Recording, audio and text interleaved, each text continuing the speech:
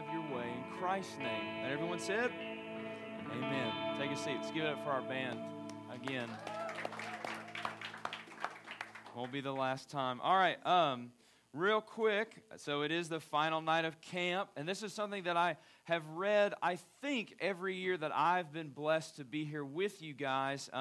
There is a book by J.D. Greer called Stop Asking Jesus Into Your Heart. I highly recommend that you get that book. It's very cheap. It's very short. Amen. It's on Amazon, so check it out. But J.D. Greer says this, in the years that I spent as a youth pastor, I remember seeing high schoolers weep huge tears of regret at youth camp, usually on Thursday night, the last night of camp. By that time, the students had averaged about 3 hours of sleep each night for 3 nights straight. Amen. And the preacher had saved his best sermon for the final night. Don't know about that one. The band played everyone's favorite songs. Toward the end of Thursday night service, an emotional wall would break. I'd see a girl somewhere in the middle start crying because she felt ashamed about something she'd done and scared that her parents would find out about it. For high schoolers, crying works something like yawning. Seeing someone else do it suddenly makes you want to. So the person beside her would start crying, then the person would see him crying and start crying, and then the first person saw another person start crying, and somehow on down the line it went. Soon the entire group would be down front weeping, confessing their sins, promising to be missionaries in Antarctica and not date until they were 30. They'd hold hands, walking back to their cabin, singing Kumbaya, and talk late into the night about how awesome it is to become a Christian. Here's the thing. An emotional moment may feel redemptive. It feels good to tell a friend or a pastor where you messed up and have him tell you that it's all going to be okay, that you're still a good person. Talking and crying, however, cannot establish your relationship with God. Only Jesus can do that. Our tears do not wash away our sin. Only Jesus' blood does. Salvation is not about making you feel better, but actually about removing your condemnation from God. And this is what I want to, because you guys are about to walk out, and see a bunch of other students, and there's going to be a lot of chaos. That's just not what we gun for at PVN. We don't want to manipulate or interfere with the work of the Holy Spirit. Emotions are great. Emotions are fine. You see that in me all the time. But we are gunning for heart change, whatever that looks like, emotional or otherwise. Tonight, we're going to, all right, there we go. Tonight, we're going to do this, and then we're going to have ice cream social after. It's going to be fantastic. I saw Jamie Ritchie literally beating Oreos to like too much emotion in there, like beating Oreos into a pulp to make cookies and cream. We're going to have ice cream. We're going to clean our rooms. We're going to hang out. We're going to go to bed. And tomorrow we're going to hit the road and fall asleep on the way home. Amen? Does that sound good? Yeah, there we go. All right, turn in your Bibles to John chapter 11. John chapter 11. So New Testament, Matthew, Mark, Luke, then John. Okay, there we go. All right. While you're turning there, listen to this story. True story. September 11th, 2001, the Twin Towers in New York City were attacked. Tim Keller, who you should definitely look up, Timkeller, Tim Keller, pastored a church called Redeemer Presbyterian in New York City. The church was about 10 years old in 2001 and had strong attendance. Listen, but on Sunday, September 16th, 2001, the first Sunday after the September 11th attacks, 5,400 people showed up for church, eager for comfort and answers. To put that in perspective, on a PVN Sunday, and this is the sanctuary, the fellowship hall, the nursery and children's church, we have roughly about 700 people. And this church had 5,400 people show up 5 days after September 11th. So what do you say? I mean, what do you say? Tim Keller talked about John 11 and Lazarus. One church member says, that morning, the morning service that Sunday was so full that Tim said, come back and we'll do another service right after this one. And just like that, Redeemer grew a second service. This is how their second service started. they just said, come back, and they just kept coming back. And so they did it like 8 weeks in a row, and they just started a second service. That's crazy to me. And it started with Tim Keller preaching through John 11 with Lazarus. Lazarus is one of the most well-known people in the entire Bible. We have no idea what he looks like, and he never speaks. But people know him because of what Jesus did for him. And I hope that in a way that could be said about us, that people would know us because of what Jesus has done for us. So John chapter 11, we're going to walk through the first few verses, and then that's where we'll spend our time. So John 11, verses 1 through 3 is where we'll start. Now a certain man was sick, Lazarus of Bethany, the village of Mary and her sister Martha. It was the Mary who appointed the Lord, It was the Mary who anointed the Lord with ointment and wiped his feet with her hair, whose brother Lazarus was sick. So the sisters sent word to Jesus, saying, Lord, behold, the one whom you love is sick. So let's set the scene here. You've got Lazarus, Mary, and Martha, a brother and two sisters, and they all know Jesus. They have a close relationship with him. Mary is the woman who poured expensive perfume. Remember the story from Sunday school? The woman pours expensive perfume on Jesus' feet. Some of the disciples, namely Judas, have problems with that, which should be our first tick on Judas there. That's Mary. Interesting point. Mary anointing Jesus' feet with oil is one of the few stories in all four Gospels. So when you go through that in your quiet time, pay close attention to it, okay? Martha is the woman from Luke 10. Martha, Martha, you are worried about many things, but Mary has found the one thing. This is the same group, okay? These are the same people. And Lazarus, their brother, is dying. Now we move into John chapter 11, verses 4 through 7. 4 through 7.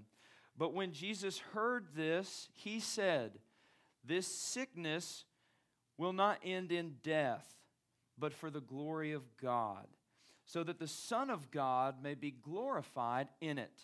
Now, and you may want to underline 5, because this is where we're going to spend our time. Now, Jesus loved Martha and her sister and Lazarus. So, when he heard that he was sick, he stayed 2 days longer in the place where he was. Then after, he said to the disciples, let us go to Judea again to Lazarus. Why does Jesus wait? This is the question, right? He hears that Lazarus is sick. He waits 2 extra days. He gets there. By the time he's there, Lazarus has already been in the tomb for 4 days. He could have come earlier and saved him. So why does Jesus wait? 2 reasons, one big and one small, okay? One big and one small. The small one first. So why did Jesus wait? Reason number 1. People in those days could be very spiritual in a bad way, okay?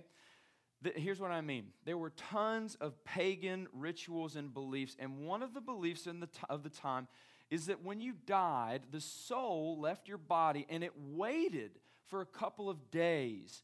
Sometimes the soul just decided to return to the body. These people didn't know what it meant to be in a coma and things like that.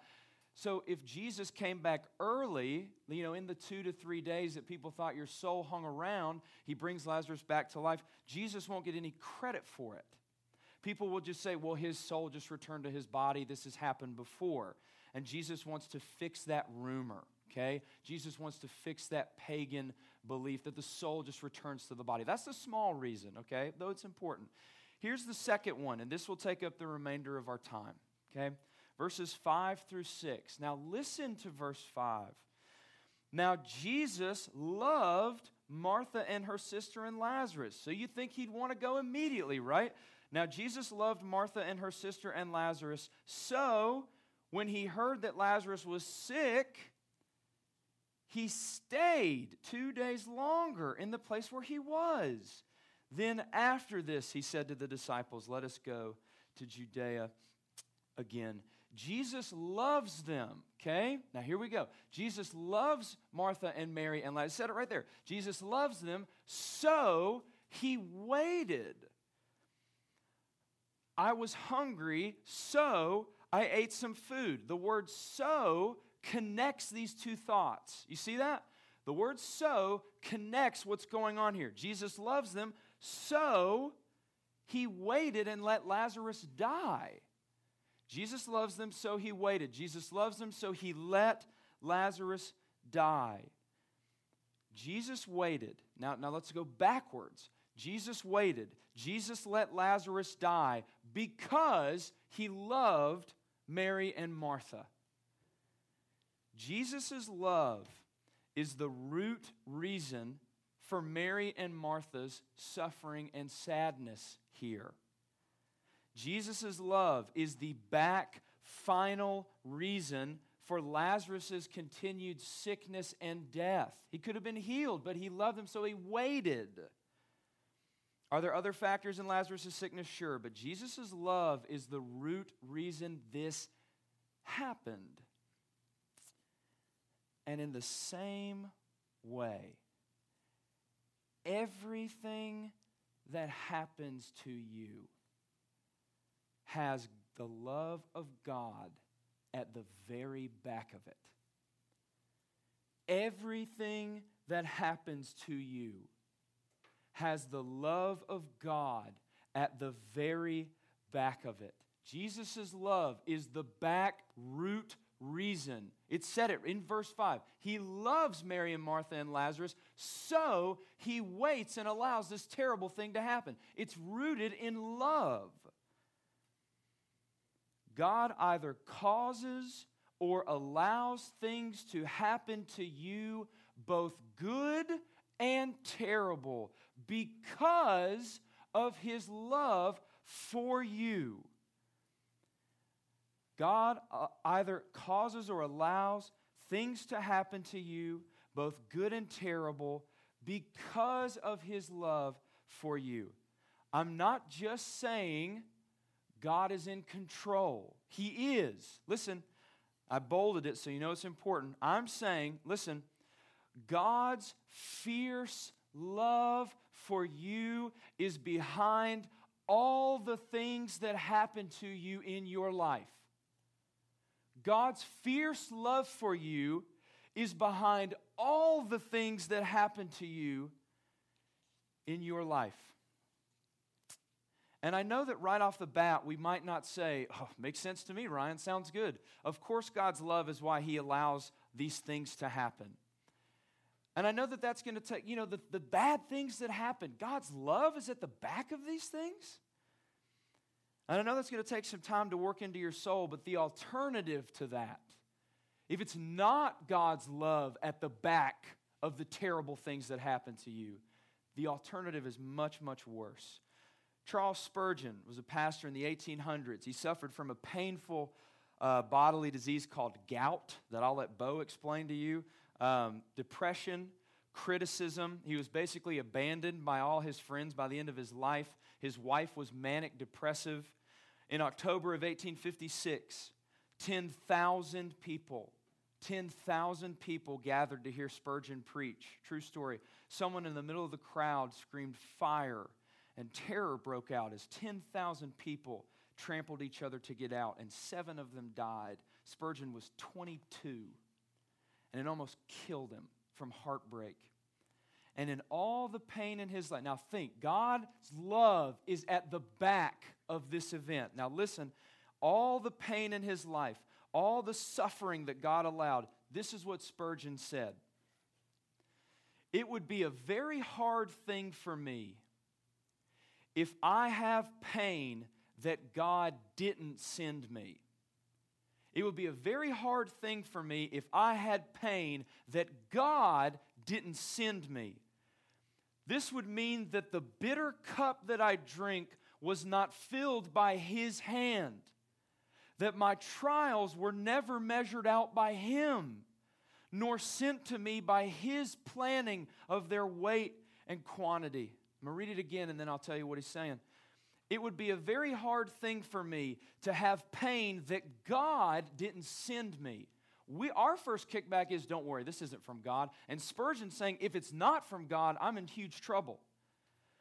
This would mean that the bitter cup that I have to drink was not filled by his loving hand, that my trials were never measured out by him, nor sent to me by his planning of their weight and quantity. Spurgeon is saying, if at the back of all my pain there is something there other than God who loves me, I don't know what I'd do.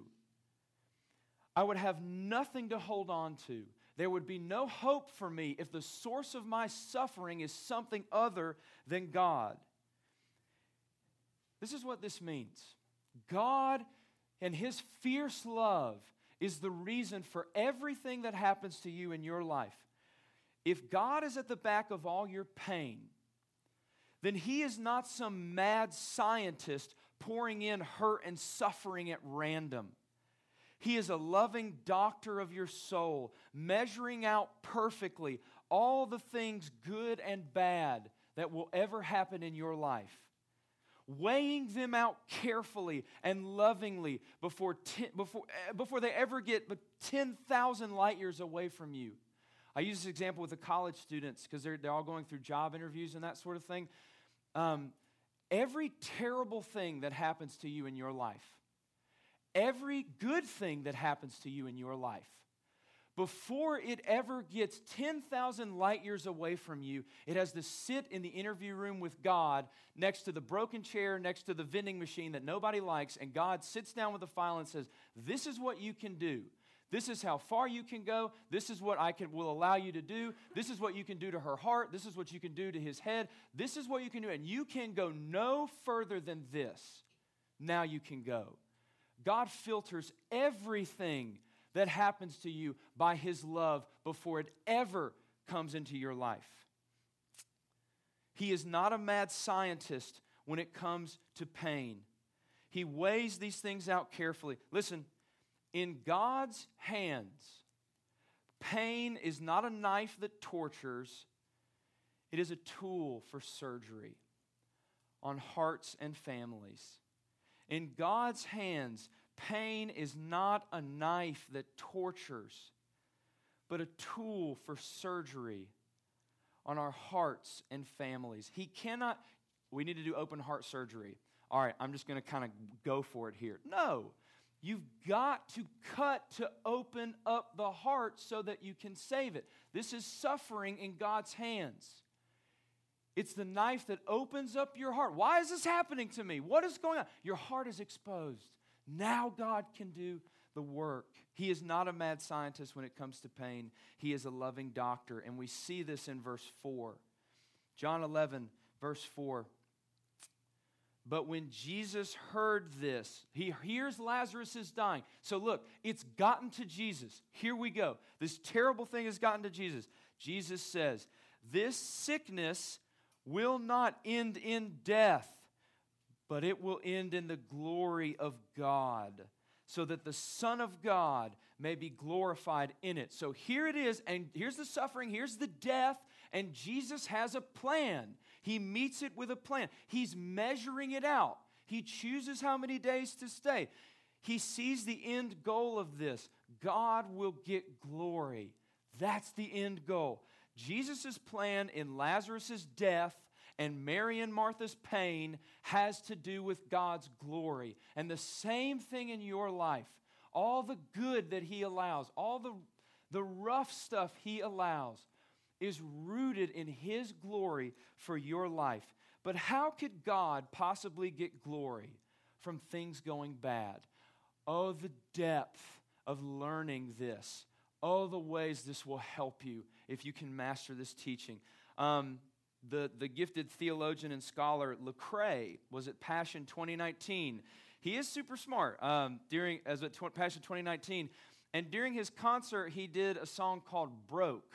Okay, some of you may be familiar with this melody. And he said, and before he did the song, he prefaced it by saying this. Listen what it says. "Isn't it strange that when you're poor in money, you become rich in patience? When you're poor in money, you become rich in sympathy. You become rich in kindness and generosity." And the chorus of the song is, "Being broke made me rich." Generosity, patience, kindness, these are things that Lecrae would not have gotten had God not allowed him to be poor. Had God not willed that he suffer poverty. How dare you will that someone suffer poverty, God? I'm making them rich. Listen, you've got to see the kingdom in it. You've got to see the kingdom in it. He is poor in money. Yes, I, God, am allowing this to happen. We've got to stop apologizing for him. He doesn't need that. A lion doesn't need you to talk him up, okay, right? God does not need that. Look at what he's allowing to happen. Listen, in God's hands, so look at through poverty, Lecrae became rich, okay? There's an awesome sentence.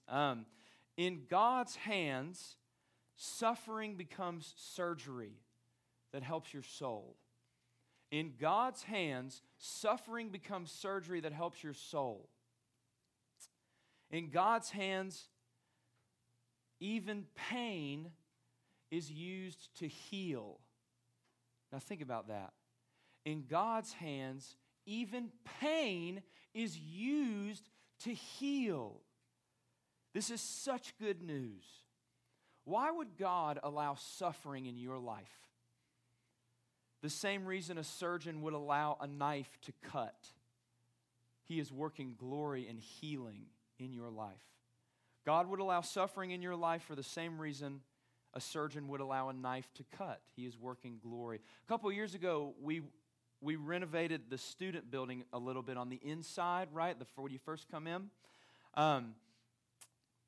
But to do that, we had to tear that thing up, okay? We had to tear out these middle walls. We had to rework where the desk was located and all these different things. And every day, the whole process took about a week and a half with, who was it? Keith, Crazy Greg, Bob, myself, Will Morrell. Sam was there for a little while. We had to do all this stuff, and every day leading up to that, it looks good, right? I think so. It looks good. But every day leading up to it, that place looked trashed. Now, what if every morning when I came in, I ran up to Keith and Greg and I said, what are you doing? You've destroyed the building. I'm supposed to sharpen the minds of youths in here. How dare you do this? How would you allow this to happen? Every day they'd be like, Ryan, we're making it better. We're rebuilding it. We're making it new. We're making it new. But if every day I was like, why would you allow this to happen? Why are you doing this? We do the same thing. As God is renovating in our lives, as God is working in our souls, instead of seeing the kingdom, instead of seeing that he's doing something good, what does James chapter 1 tell us?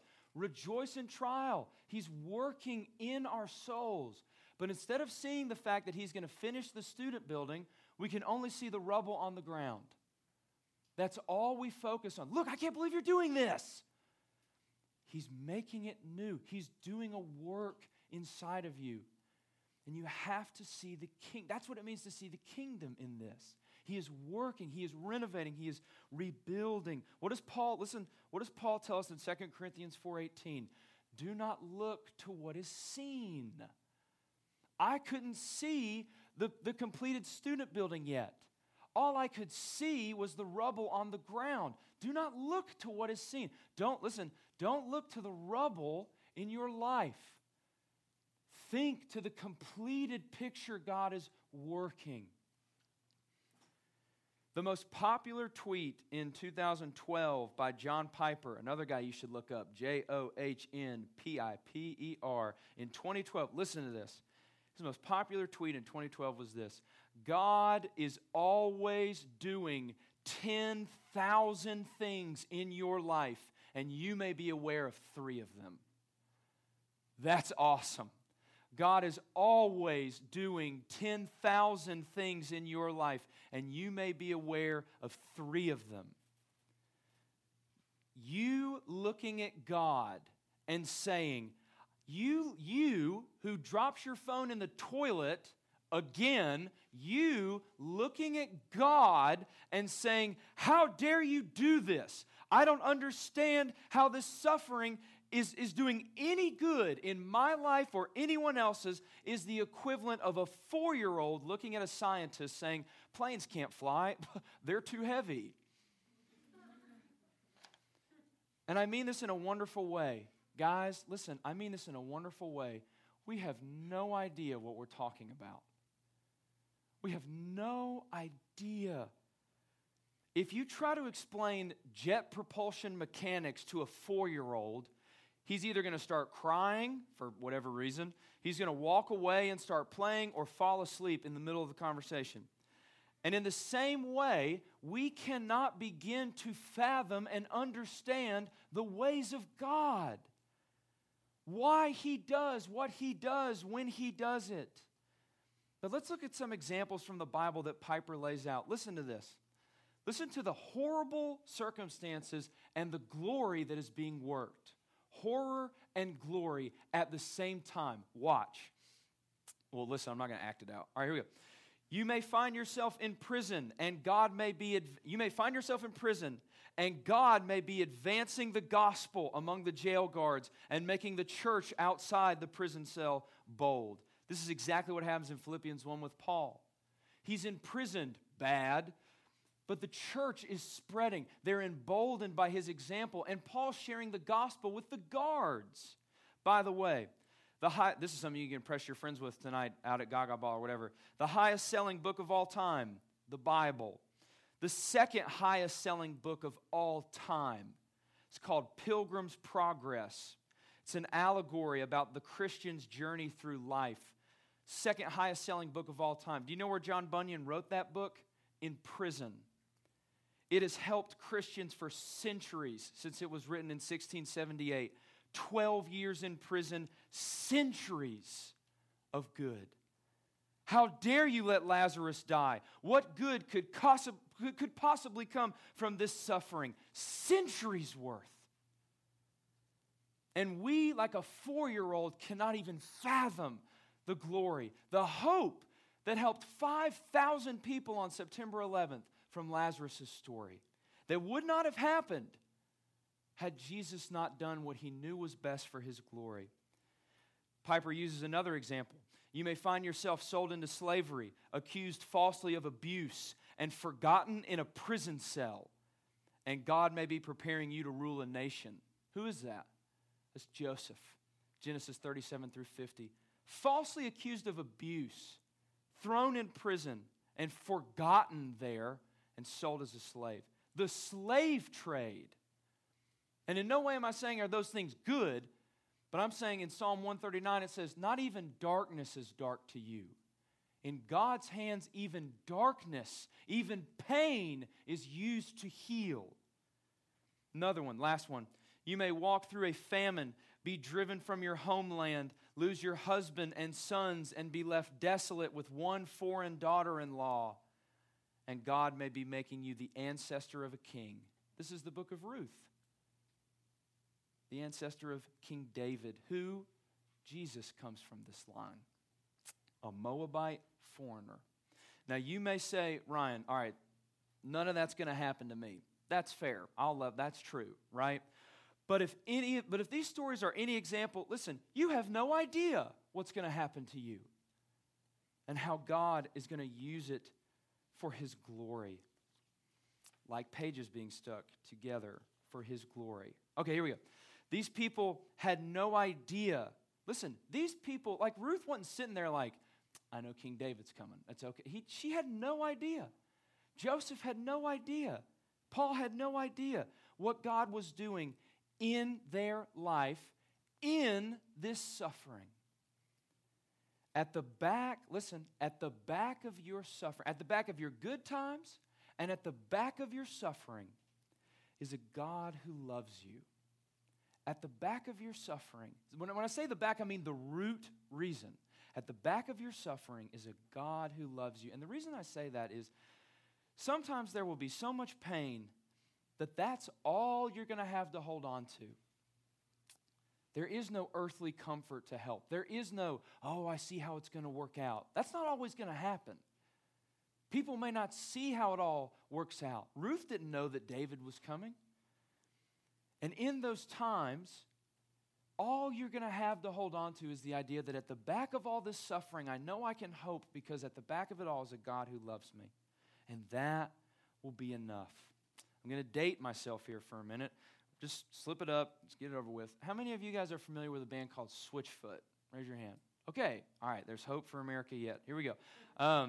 They have a song. They have a song in 2005, and this is so cool, called "The Shadow Proves the Sunshine." Now think about it. Amen. Now think about this.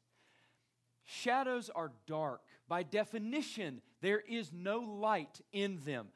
But for a shadow to this is awesome. For a shadow to exist, what has to be at the very back of it?